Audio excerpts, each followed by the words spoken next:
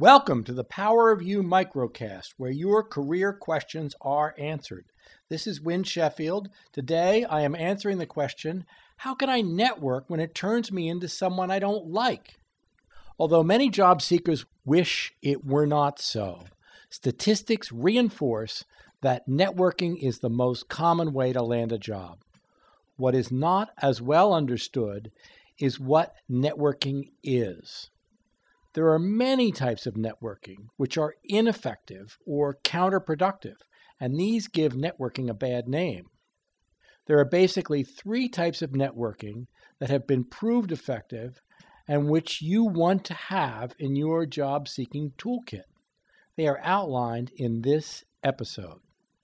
The three types of networking are: 1, to meet people; 2, to ask them for a job; 3, to ask them for information. Let's go into each in more detail. 1, to meet them so they might become a contact. People rarely respond to total strangers. We have to connect to people before we can expect them to answer our questions. Often, networking events are designed to facilitate this. It is assumed by many that this is what networking is. Our job at a networking event is not to hand out cards like a maniac. It's to meet people, to exchange some information about our careers. This type of networking is most often abused when, having just met someone, a networker assumes they have the right to ask them anything. The best way is to meet someone and agree to more extensive networking later. In many cases, this kind of networking is the one we, in fact, may never have to do. It isn't for everybody, and we may already know enough people or be introduced to them, so reaching out to strangers can be rare, if not skipped altogether.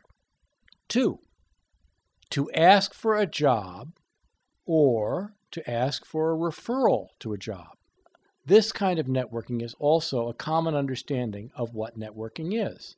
Many job seekers assume that their success in the job market depends on asking everybody they can think of for a job or a referral to a job.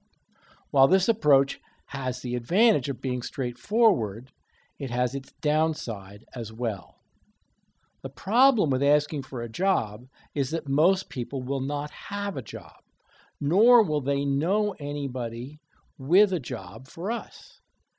And since they want to assist us and are not able to, they'll be disappointed and, naturally enough, will not be all that anxious to see us again. People who only ask for a job or expect their contacts to provide leads give networking a bad name as well. So what is a job seeker to do? This brings us to the third kind of networking. 3, to ask for information and build a relationship. There are all kinds of questions we can ask. Some basic ones are something around, what is this job like? Or, if we know a little bit about that, how might my background be relevant? Or, how are things done at your firm? Etc. These are questions that people can answer. People who want to assist us like providing information that they have. When they do, they feel good about us and happy to see us again to answer further questions. An objection often raised about this type of networking is, how will they know I'm in the job market? You can tell them. You are asking them for information and not for a job. If they hear about jobs, they will refer us to them. They don't need to be asked directly. The next step for you is to think about what you would like to know and who you know that might be able to answer your questions. Start with people who you know well.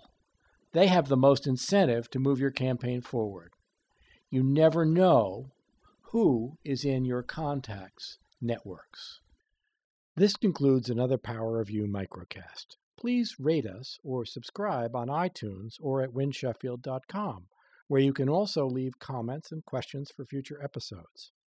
For the Power of You microcast, this is Win Sheffield. Thanks for listening.